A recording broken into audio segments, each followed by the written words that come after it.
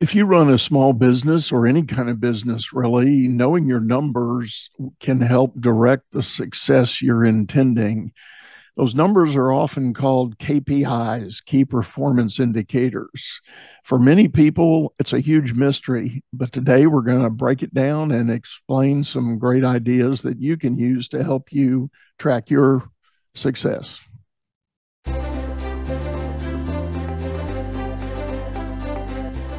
You're listening to Leadership Powered by Common Sense with your host, Doug Thorpe. Here's Doug.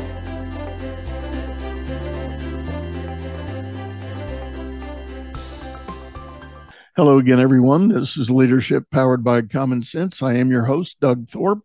And as we said in the lead in, we're going to be talking KPI today. I have found a gentleman. His name is Jeff Smith. He has become known worldwide as the KPI guy. Jeff, welcome to the show. Hey, Doug, thank you for finding me, and thank you, of course, for having me on the show. I feel blessed. Hey, well, I'm happy to have you here. So, as we talked, you and I, leading up to the getting ready for the show, and even in the green room today, we know you've had an interesting journey. And so let's start with that. Let's explain to everybody how you kind of became known as the KPI guy. This is a big journey. And the KPI guy came in later, actually, but I will explain how the KPI guy came to be. So I've written a book. In fact, I've written 7 books, which are international #1 bestsellers. I do training, and I also speak at conferences. Now, Doug, my name is not too difficult to remember, right? Right. Jeff Smith. However, how the KPI guy came about was when I speak at conferences, and there are other speakers on the stage, so you can have a few thousand people in the audience. The event organizers usually go to the audience after the event and say, what do you think about the event? What did you like about it? What takeaways will you get? And then they ask this question. Which of the speakers was your favorite speaker? Who gave you the most value? And this is how the KPI guy came about. So bear in mind, there's a number of speakers, of which Jeff Smith was perhaps one of 3 or 4. The answer would typically be this. Who's my favorite speaker? The KPI guy, you know him? That guy. And then the organizer would say, Jeff Smith? Yeah, that's him, the KPI guy. So I can't assume that people would remember my name. I mean, honestly, why would they? People are really interested in what's in it for them and what value they get from a conference. So I was listening to these videos after the conferences, and I just kept on hearing the same thing, the KPI guy. So it kind of stuck. And then when I was speaking to other people, and like you today, we've got Jeff Smith, the KPI guy. So I didn't create it. It just kind of got thrust upon me. Well, blessing in disguise, I'm guessing, because as you say, people don't necessarily know the name. They just look for the outcome, and they look for the value you can help them with. But let's get into a little more of your backstory. I found it fascinating, and I don't want to steal your thunder, but KPI is a numbers game. And as I recall, you had some trouble with numbers in the early going. Okay, let me put this into context. So you're referring, I think, to my school days at high school, right? So at this point at school, I had no interest nor any academic focus. My parents were great. They were very loving, but they were not mentors to me. They never spoke to me about school, help with anything.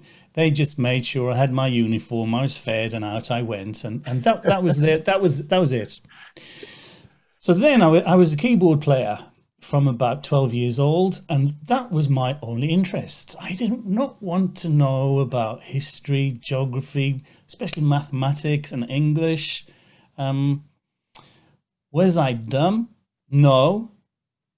It's just that I didn't have any help or mentorship to guide me, and I just went into music. That was it.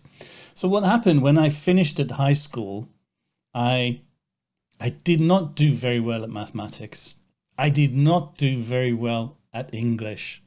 And now, today, I'm on record as the most successful author in history on a book about mathematics, which is both English and mathematics.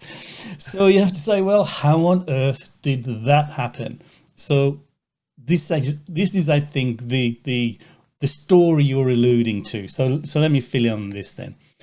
How does somebody who didn't do well at maths and English write the best-selling books in the world, in history, on mathematics? So here's what happened.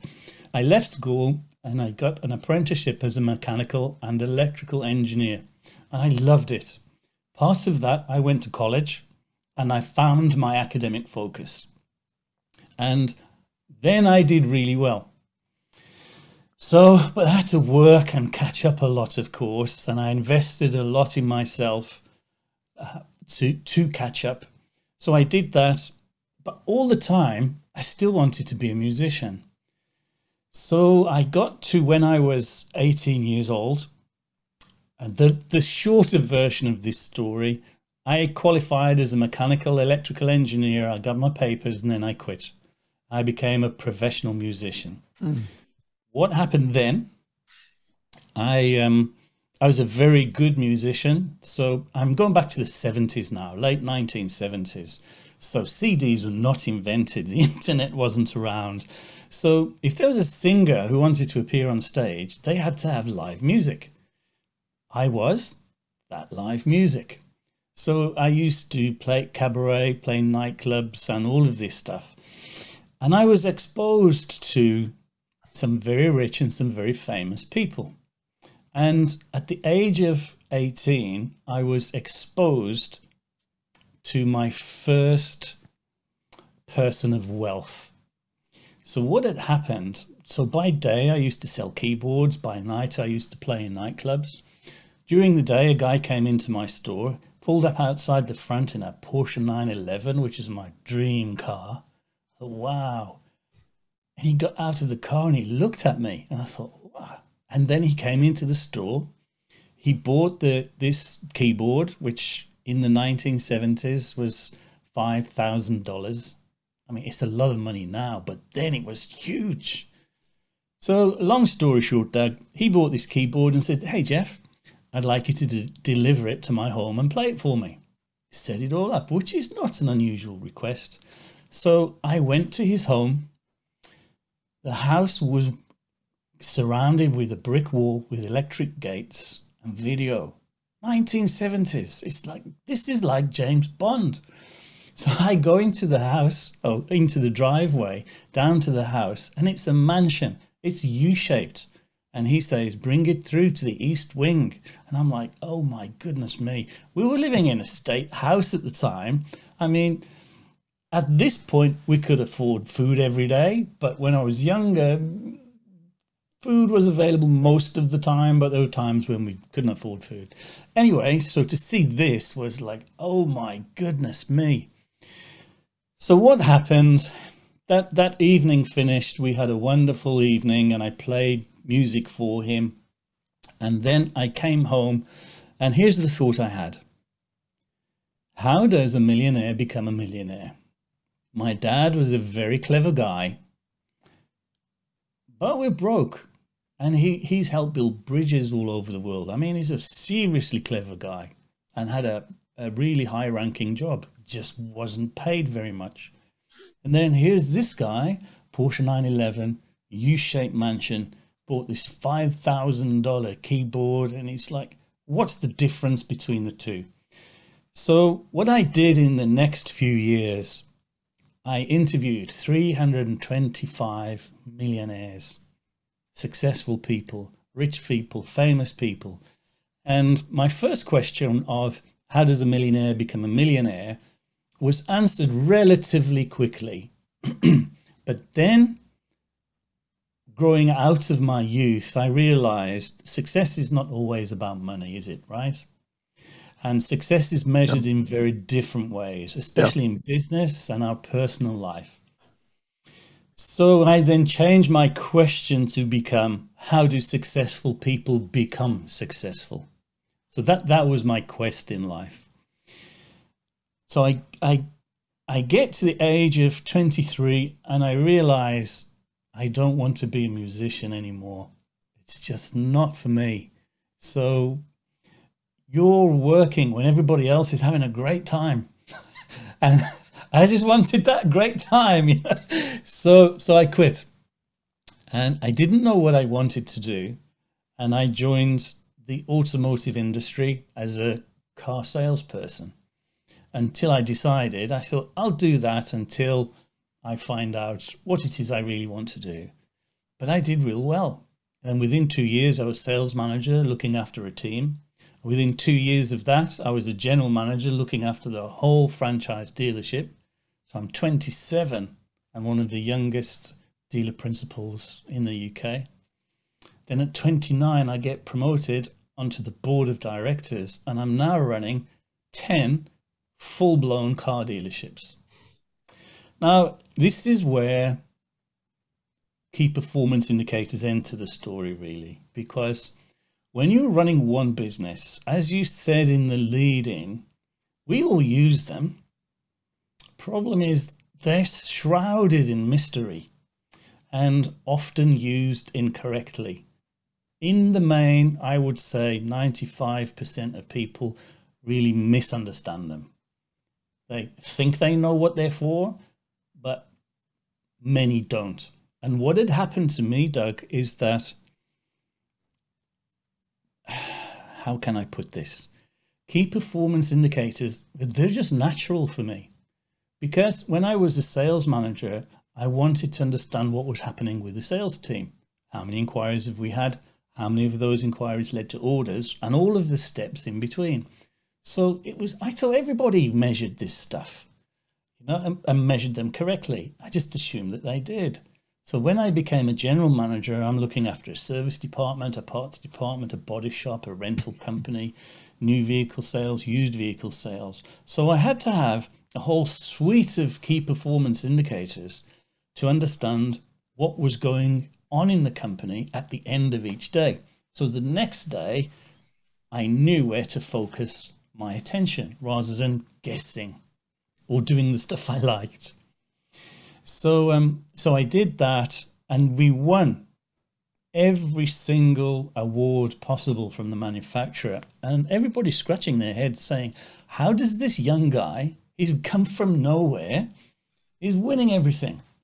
And the answer, key performance indicators. I was measuring everything, prioritizing it, which then guided me in the direction of my goals and objectives.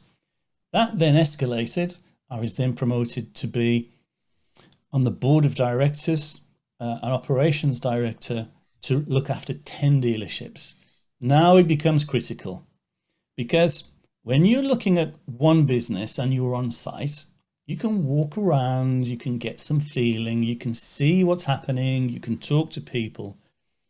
But when you have 10 businesses in 10 different locations with a geographical spread, you lose that privilege. So what you have to do then is develop the ability to understand what's happening from a distance. And this is where I really, really accelerated with key performance indicators. So I'd get the information from the managers at the end of each day. They'd send them through by fax, as it was then, if you remember those things. Oh, yeah. Yeah. And then, as if by magic, I'd turn up at the dealership that has a problem, and I'd speak to the relevant manager, and they'd say, I've sent you the information, but how did you come to the conclusion that we have this problem? Because you're absolutely right. So then I started teaching all of the managers about key performance indicators, and then the whole group really, really excelled. It really excelled. So that's the story of how I got into key performance indicators. Because I was so successful then, I got to the age of 32 and I was headhunted by a consultancy company that said, "We love what you're doing. Your success is incredible. We'd like you to join us to teach other people how to do it." And Doug, teaching people how to do it, that's my thing. That's what I love more than anything else. You know, one day when I was a director of this group of 10 dealerships, one of the managers said to me, "Hey, Jeff, if you won $1 million, what would you do?" And I said, "I tell you what, I'm going to bounce the question back. I'll come back tomorrow and we'll talk through our answers." So the sales manager, I asked him the next day, I said, "What would you do with $1 million?" He said, "Oh, I'd buy a nice house. I'd buy a Porsche or a Ferrari and all the usual trappings." And I thought, yeah, that's not me, because then your money's gone. And so I said, you know, I wouldn't do the job that I do now because I don't like dealing with bank managers. I do it, but I don't enjoy the politics of it. And I don't enjoy the politics surrounded with all of those associations. Dealing with the franchises for ordering vehicles and things, I can do without that too. What I really like is to develop people so that they can get on. That's what I do. And he said something quite profound. He said, "Jeff, you don't need $1 million to do any of those things." And I thought, you know, now is the time to design my destiny, if you will. Yeah. So I joined this consultancy company who'd been courting me for a year or so. And I joined with them, and it was to look after the UK. And I did that for 7 years. I really enjoyed it. But there came a point where my integrity didn't match theirs, and I'll leave it there. But one of the things I had the idea to write this book, and it was about key performance indicators. And I was thankful for the journey I'd had in the automotive industry, and I knew many people would follow in my footsteps. But there's nothing. There's no help. There's nothing. So what I thought I would do is write this book to help those people who are following the same journey as I. So I went to the managing director of the consultancy company and I said, "I have an idea for this book." And I explained the idea, and he went, "No, nobody will be interested in that kind of book. Nobody will read it. Nobody will certainly would want to buy it. And the other thing is, you are not the person to write it." Yeah. So, oh, okay. So having taken those punches in the face, I thought, okay, I'll go share the idea with someone else. But this company clearly isn't going to want me to write this book and publish it. So I spoke to a few other people, and their response was the same. No. Yeah. Nobody will buy a book like that. And what I resolved in my own mind, Doug, was this. They're talking about their abilities, not mine.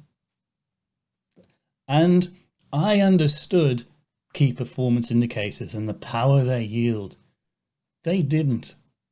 That's why they thought it would not be a good idea. And who are they to say I'm not the person to write this book? I make that decision, not them. Yeah, right. So, well, that's a life lesson for anybody that's paying attention right now. The idea you've got, the basis that you've come to that conclusion. Yeah. Don't let anybody talk you out of it or turn you away from the idea. I want to, fascinating story, Jeff. I want to get into some details to help our listeners and the owners that are wondering about this. You know, I'm going to start with the idea that inevitably when I go into a client's business for the first time, I will ask about the numbers that they track and how they go about assessing whether they're on target, on task, on plan. And oftentimes there's a blank stare. Yep. It's, well, the old joke. I'm an old banker, and the old joke is, well, I've still got checks. I must have money. And um, business owners are saying, well, I still see customers coming in the door. I still see cash flowing, so we must be doing okay. And you covered a lot of ground in talking about the auto dealership, but the reality is that's just not true for an owner to say that we're probably okay. In their gut, inevitably, and the reason I get called in is they know there's a problem. They know they're missing an opportunity. They know they're not hitting the next level that they would like to hit. So I start talking to them about just some of the basics on how their business works, how their process flows, things that they can and should and could be tracking. So I'm going to ask you, if you were to go into a brand new business and have that discussion with the owner, where do you usually start your discussion? Similarly, I'll ask, what are your objectives? Where are you now? Where would you like to be? And how do you measure those things? So I just let them show me what they have first of all. I do take notice, but at this point, that stuff is really not important at this point. It comes in a little later. What's important for me, once I understand their business objectives, where they are, where they want to be, and the speed at which they want to do it, of course, there's three things that will determine all of that, three key performance indicators. And I'll share these secrets with you now. The reason that people are in business is not to have money in the bank. That's not it. It's to generate a key performance indicator called return on funds employed or return on investment. It's the same thing. So if I invest $100,000 in my company, at the end of the year, I want to still have that $100,000 plus a percentage more. Let's say 21% for a number. So to understand whether a business is growing and continue to fund its own growth, it needs to have a return on funds employed, a return on investment. Now, it is possible to have money in the bank and have a negative return on investment. And this is where the owners just keep feeding and feeding the monster that's not working for them. So in this point, we can say a company can survive a long, long time without making any profits, but it can't survive a single day without any cash. And the cash comes from the generation of selling something, making a profit on that something that you're selling, and your customers paying you for what you've sold in a timely manner. Now, if you're selling something and the profit is not big enough for the amount of investment you're putting in, then your return on investment will not be great. But if you're doing that and your customers are not paying you either, or they're paying you slowly, then you get into cash flow difficulties. That's another area for another podcast and another day. So what I'm talking about now is the ability to buy stuff, sell stuff, make a profit, and get paid. So whether we get paid or not is not reported in your return on investment. The return on investment is really asking, I've invested $100,000. At the end of the year, I want that plus a percentage growth, which I'll say is 21 for now. So that's why people are in business, is to generate a return on investment. Now, the interesting thing is that doesn't happen by itself. Life is about cause and effect. So you have to understand then, if you don't like the effects in your business, let's say the 21%, then you have to change the causes. So what are the causes? And this is where the real magic happens now.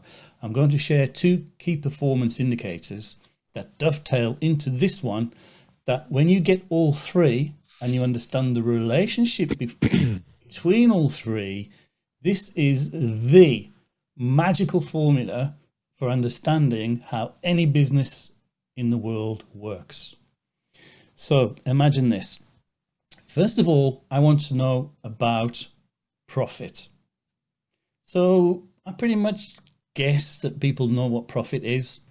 So we buy something, we sell something for a higher price than we paid for it. We take away our expenses and we're left with a profit at the end of the day.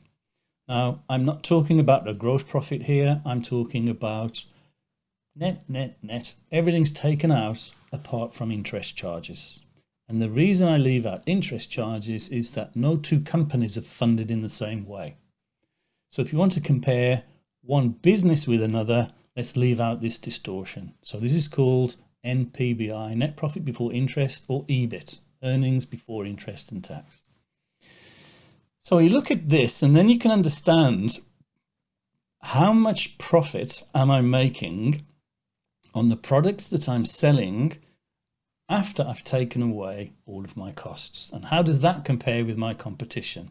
Yeah. So let's call that 3.5%. That means if I sell something, I'll make a profit of 3.5% on the turnover after all of my expenses have been paid.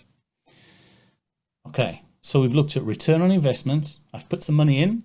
How much do I get back? We've looked at profit. So we've bought some stuff, we've sold some stuff. How much profit has been made on that? And the third one, this is about speed. This is called circulation. And it's about how things rotate, how your money rotates, the speed at which your money turns. Now, I'm going to leave that there and go away, give you another example, and then come back to this. It'll be easier to understand. So if you're selling products and you have 10 of these products in stock all of the time, and you sell 10 products a year, then you'll rotate your stock, or the money that's invested in the stock, once. That's not smart. Yeah. And this is one of the things I look at and I say, okay, then can we still sell what we're selling with a lesser investment in your stocks? So instead of investing in 10 items, let's invest in 5 items. So what would happen then if you stock 5 items and you sell 10 items throughout the year? Then the circulation of your money would be 2. Now this is really important, because let's think of it in this context. If you put your money in the bank, you get an interest rate, you get an interest return. Let's do easy math. Let's say 1% per year. But if you were offered 2% per year, would you want it? Of course you would. It's double it. And that's what we're doing with the investment in stock, because we're generating the same amount of turnover from half of the investment. Yeah. This speed element, this circulation, is a multiplier, and it multiplies the amount of profit that you make. Now, what's fascinating here is that we as a business control circulation. It's not at the mercy of the market. It's not at the mercy of your customers. It's not at the mercy of anything else other than you. So let me remind you, we've said return on investment, we'll use 21%. Profit, 3.5. And if we got circulation to be 6 times a year, if these 3 relate to each other. So if you imagine a triangle with the flat at the bottom and the pointy bit at the top, we put the circulation in the top at 21. We put the profit in the bottom left at 3.5. And then we put the circulation in the bottom right at 6. So if we did 21, the return on investment, divided by your profit at 3.5, 21 divided by 3.5 equals 6. So what this is doing now, I call this a pyramid of power. It's how 3 key performance indicators work together in a given instance to give us the the sum is greater than the total of its parts. So it really helps us to understand. So we can look at when our return on investment is 21 and we move the triangle the other way and we divide it by the circulation, let's say 6, 21 divided by 6 is 3.5. 3.5, our profit, multiplied by our circulation at 6, 3.5 times 6 equals 21. And that's where the magic is, because and this is what I look at first.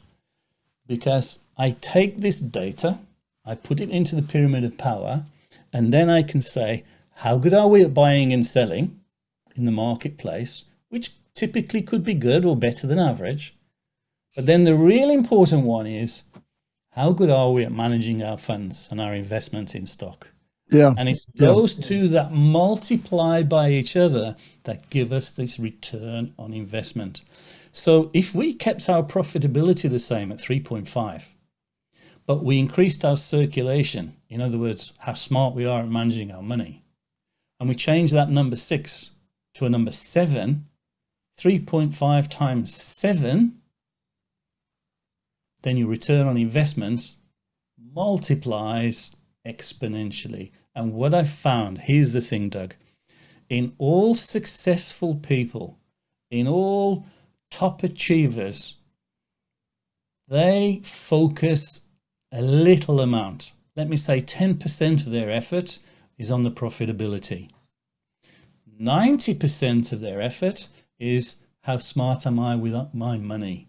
Because I know this is the multiplier, because if I can maintain the same turnover and the same profit as everybody else, but with far fewer funds than everybody else, then my return on investment is significantly higher and I can grow faster. And that is the secret to my success and what happened with all the other things. What comes from there now is when you look at the profitability, there are many factors that affect the profitability. And that's when you look within a business about your marketing, your selling practices, and all of those things. Then you can look at the other side and say, how smart are we with our money? Do we have enough stock? Too much stock, which is often the case. Not enough stock, maybe. And it's all of those things. But you've got a clear separation. With all successful people, they know the difference between the two. Yeah. And what I've found is people who would like to be more successful, but perhaps don't know how. Yeah.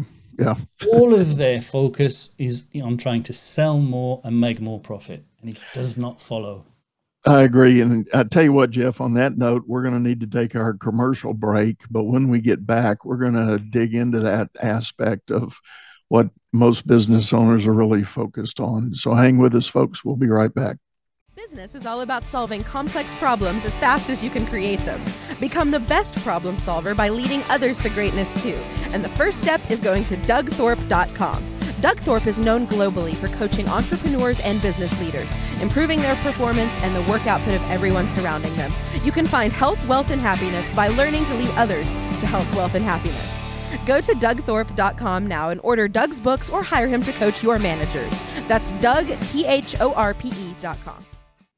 Well, hello again, everyone. We're back, and today we are talking key performance indicators, and that might be a dry subject to some, but I tell you what, if you're paying attention here, you're going to realize there's some magic in understanding the right indicators in the right way, and you can really make a material difference in your business by doing just that. My guest is Jeff Smith, and before the break, we were leading into, he described his magic triangle of numbers to follow. If you didn't catch it, we're not going to repeat it right now. Just hit the rewind button, go back to the first half. But what I want to do, Jeff, is get into the idea that tracking that return on those invested funds and working with some of the other accelerator numbers that make those shine, so to speak, is it strikes me as it's just not the average business owner's focus. I was saying while we were on the break that oftentimes when I go into a new client's office, we'll start talking about what their perception of their business is. And the number one thing they'll ask about is, how do I get more leads? They're always thinking about the top side of the sales funnel. And that implies I'm happy with how my process works. The profits are okay. I just need to do more of it and I'll be okay. I'll hit the goals I want. So talk to us a little more about that focus and changing the dynamic of the attention to the details that it really requires to grow a business. Well, you hit on some amazing things there, and I agree. When I ask business owners, what would you like? Most say more leads. Now, as I said earlier, life is about cause and effect. If you don't like the effects in your life, you have to change the causes. So more leads, that would mean you're converting every lead and maximizing the profit in every lead that you have. Is that correct? And they say, no, that's not correct. I say, well, why do you want more if you're not achieving that? Because if you get more and it's costing you money to get more, right? What happens is your return on investment is going to go down, and you're in business to generate return on investment. So if you're paying out more and more and more, and I'll put tongue in cheek here, to cover up your errors because you're not dealing with the leads that you do get well enough, the only reason you want more is some kind of, I don't know, justification that what you're doing is okay. What you need to do is to be brave enough to stand up and say, how are we doing with the leads that we already have? Now, there's some key performance indicators out there in sales that give some generalizations. I neither like them nor agree with them, but I'll relay them because it's a popular conversation. Out of all of the leads that you get, how many do you convert into a sale? And most people say about a third, 33%. And I say, right, okay. If you have more leads, that means you're quite happy to burn the remaining 66% of all these people you get. Is that what you want? Oh, I hadn't thought about it that way. I just think if we fill up the funnel, we'll sell more stuff. And I say, yeah, but that's going to cost you money. What about if we examine what you're doing successfully with the 33% that you are converting, and then refine what you're doing, whether that is the quality of your marketing, where you market, how you market, what happens when someone contacts you, what happens in the sales process, at what point are you losing them, this 66%? What stage in the sales process? And I've written a book, Doug, all about the sales process. So there's so much in there in psychology. And if I can summarize, if your customer is dancing a waltz, but your sales team is trying to do a really passionate tango, then your sales process is not going to match with the customer's buying process. You're going to tread all over the toes. Yeah. And that's what's happening in the 66% of people that you're losing. Or well, and every business I've ever taken a look at, especially once they've grown to a certain scale, there is an age-old friction between sales and operations. Mm-hmm. Sales creates an order, they hand it off to operations to fulfill, to deliver on the good or the service. And inevitably, there's a high percentage of disconnect. The salesman sold a giant blue rock, and the operations team paints a red square, and then they send it to the customer's doorstep, and the customer says, that's not what I ordered. Yeah. And there's this, and I'm over dramatizing the picture for the point. But there's this age-old friction between operations and sales. And I love yours, the tango and the waltz, doing the two different dances. That's exactly what it amounts to. So, to your other point, if a company leadership team is thinking, what I need is more sales, well, if you've already got a fundamentally flawed process of delivery, more sales is only going to exacerbate the expense side of all your numbers because you're spending more to get those sales, to your point, and the margins may even be less on the new sales you get. They will. And you know what happens, Doug? They'll go bust even faster. Yeah. We we had an old saying in my banking days. We would look, a customer would bring his numbers in, and he would show a loss, red ink at the bottom line, Yeah. and he wants funding to grow sales. And we'd go, "You're going to make this up in volume?" I don't think so. Yeah, for sure. We need more prospects. We need more leads.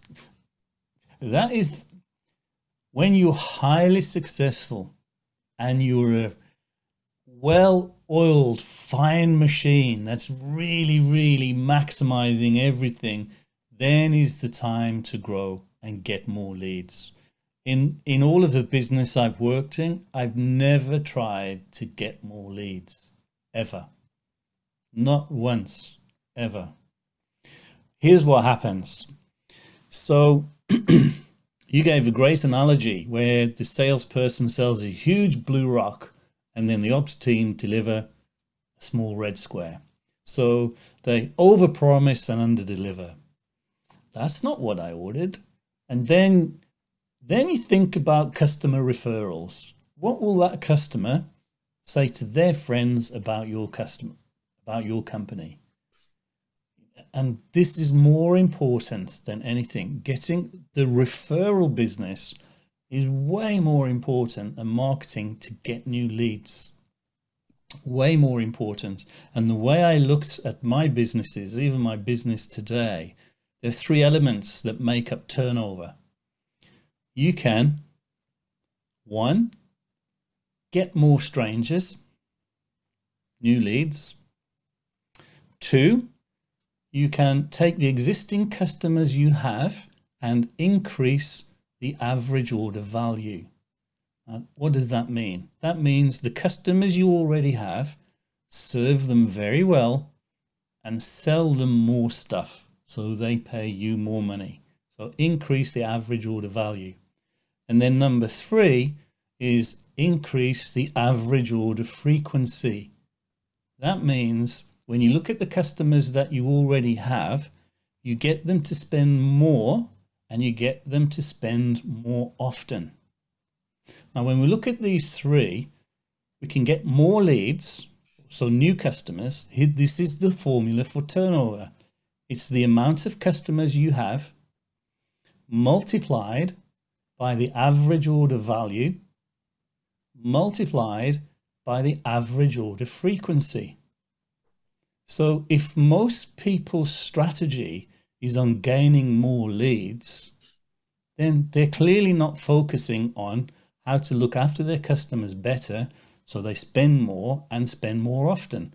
And the most difficult way of all to grow your business is to keep on contacting strangers who you don't know. The easiest way is to work with the people that like you and trust you and are happy to spend more. There was a large plumbing organization in the area where I live who many, many years ago made no bones about the objective is they wanted to be able to come into every home in town and do a job. They said nothing about customer retention, like come into that home, do the job well, and get called back the next time and the next time and the next time. And as a homeowner, you're gonna, over the life of the time you're in the home, you're gonna have multiple plumbing problems. It's just part of the game. But here, this large plumbing organization was going to be satisfied with getting that initial call into the home, and that was it. That's all they cared about. And of course, many years later, that was not a successful strategy.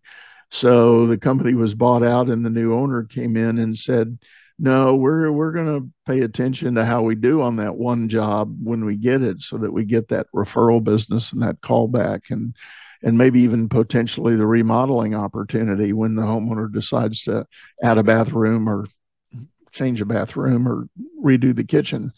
So it it's interesting how owners can sometimes get blindsided with that idea that all I need is more leads. Absolutely. Now, rewinding back over what you've said, when we buy something, and this is anything, but we're talking in the context of business, but it applies to everything in life. There are two factors that override the psychology of our buying process. The first one is trust. Mm-hmm. If I trust you, I'll do business with you. If I don't trust you, I won't do business with you. So trust is binary. I either trust you or I don't trust you. Right. You know, you can't be a little bit pregnant, right? Yeah. You are or you're not. Right. Right. So this is the thing. So when we think about particularly trade people like a plumber, electrician, a carpenter, this trust is more evident to us in those situations. But trust is there for everything we buy. The second one is called like. Do I like you? Now, I'm sure everyone can think of an example where they've trusted someone and they really like them. And because they like them, they will pay more for a product that they could possibly get cheaper elsewhere. But they're happy to pay a little more, and it's because of these two factors. One, trust. Two, like. Now, let me really compound these two. So trust is binary. It's on or off. It's like a switch. Like is a sliding scale. So let's say 0 to 10. If the slider is on 10 and I really, really like you, then the price of the product is not so much of an obstacle. Because I trust you and I like you, I want to do business with you and I'll pay you more. Where the liking principle starts to fall down, 9, 8, 7, 6, 5, 4, 3, this is where we get leads, but we don't convert them. So if we're generating leads, but we're unable to convey trust, I don't care how much you charge me, I don't trust you, bam, you're gone. So you need to examine your website, your marketing strategy and everything, and think about and examine how are we conveying trust? Because without that, you can have 1 million leads tomorrow, you won't convert one. So you have to think about this trust and have a look at that. The other one, if you're selling stuff and you're being faced with discount, here's why. The likability scale, at 10, you'll do very little discounting. If that slider comes down to 2 or 3, what happens then is the trust switch has been flicked. So it's, okay, I trust you. However, I'm not gushing with love for you. I'll do business with you. But there's other people who I could also do business with. So now price is an issue. That's an interesting dynamic because, there's a very popular saying, I think Ivan Miser of the BNI, institution or network worldwide, he's a big advocate of that know, like, and trust model. It says we do business with people we know, like, and trust. And in his mindset and his teaching, it is a progression. You have to figure out if you like somebody before you even activate the thought process about trust. So if I don't like somebody, I'm not going to spend any brain power on building trust. Now, but that said, what comes to my mind, I'm thinking of a case I know a situation where a company has trust in the marketplace. People trust that they can do some of the highly technical things they promise, but they fundamentally don't like the guys that are the principals in the company. Yep. And there's that was has always been a conundrum for me as I look at their business model, because I guess, to be honest, I'm on that know, like, and trust progression, but I like your way of looking at it, that it is potentially possible to trust a business without liking what they're doing, and that's where you get into customer wants to negotiate price. Yeah, absolutely. So let's take the example of the one you just gave. So there's a company that's technically competent, they're respected, they're highly trusted, but people don't like the people who are sitting there. So they're in the game, but they're not in the game alone. Because they're not liked, although I trust them, is there another company that I might trust but like more? And I'll tell you something, Doug. The company who you will like more, you'll pay more money to. Mm-hmm.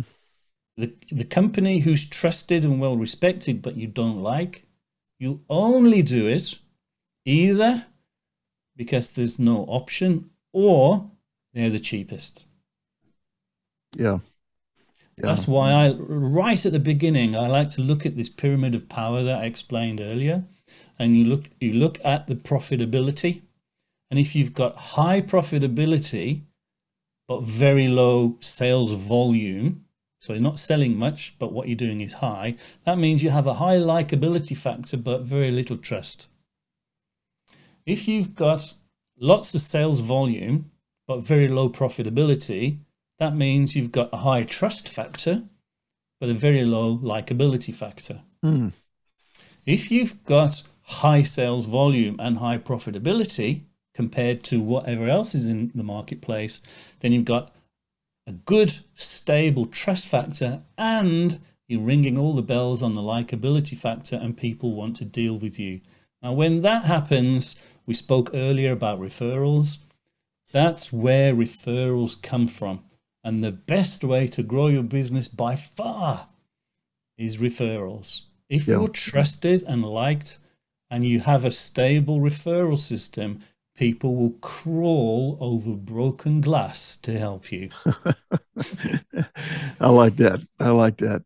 Well, Jeff, I tell you what, we've run out of time here. This has been good, and I certainly hope it's been helpful to those who might be listening. Give the listeners a link or something. Tell them how they can get a hold of you the best way if they're interested in knowing more. Sure. I also do a podcast myself. It's not about business strategy. It's about how successful people become successful. And it's called Secrets of Success. We do talk about business sometimes. We do talk about key performance indicators sometimes. Yeah, it's me, right? The KPI guy. So that is in there. But the podcast itself takes a successful person and then unwraps them to say, how did you do it? What was your mindset? So that probably be of most interest, and it's free also. So you can find it at jeff-smith.com. So you can find there, it's on Amazon, it's on Apple, and all the other places. If you're interested in key performance indicators, I'm happy to have a chat with you. You can click a link on my schedule, and we can do some business mentoring. That's available too. I have a number of books which I've written about key performance indicators. If you're interested in the psychology of selling, especially big ticket items like cars and aircraft and stuff like that, then I have a book called Close More Deals. And it's the psychology. Yeah. It's the psychology of the customer's buying process and how you need to match your sales process so you're both doing a waltz or a tango, not different ones, as I said earlier. So the answer to all of that is jeff-smith.com. That's great, Jeff. So, folks, you see it on his screen there. So, easy tag. But we'll also have some of that information over in the show notes. So I want to thank everyone for listening. And one last time, Jeff, thank you, sir. If you're listening to our show on audio, we do want to remind you we've got video over on our YouTube channel by the same name, Leadership Powered by Common Sense. Hop over there, subscribe to the channel if you would, or hit my website, dougthorpe.com, and jump on our newsletter list so you can get alerts. We are publishing podcast episodes 3 times a week. So we've got a lot of content coming at you, a lot of good stuff that's been built up and yet to come. So I've got a busy Q4 opening up, and we've got some great guests in the pipeline for the future. I do want to remind you that this show has now been syndicated. We are on the IBGR network. You can go there online at ibgr.network is the link. My show is on Fridays at 2 p.m. Eastern Time.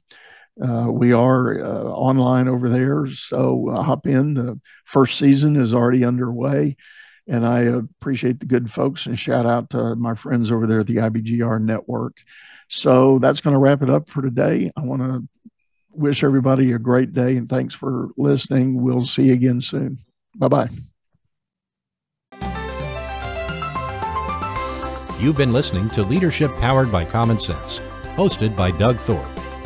If you would like to know more about the coaching and advisory services he provides, visit dougthorpe.com.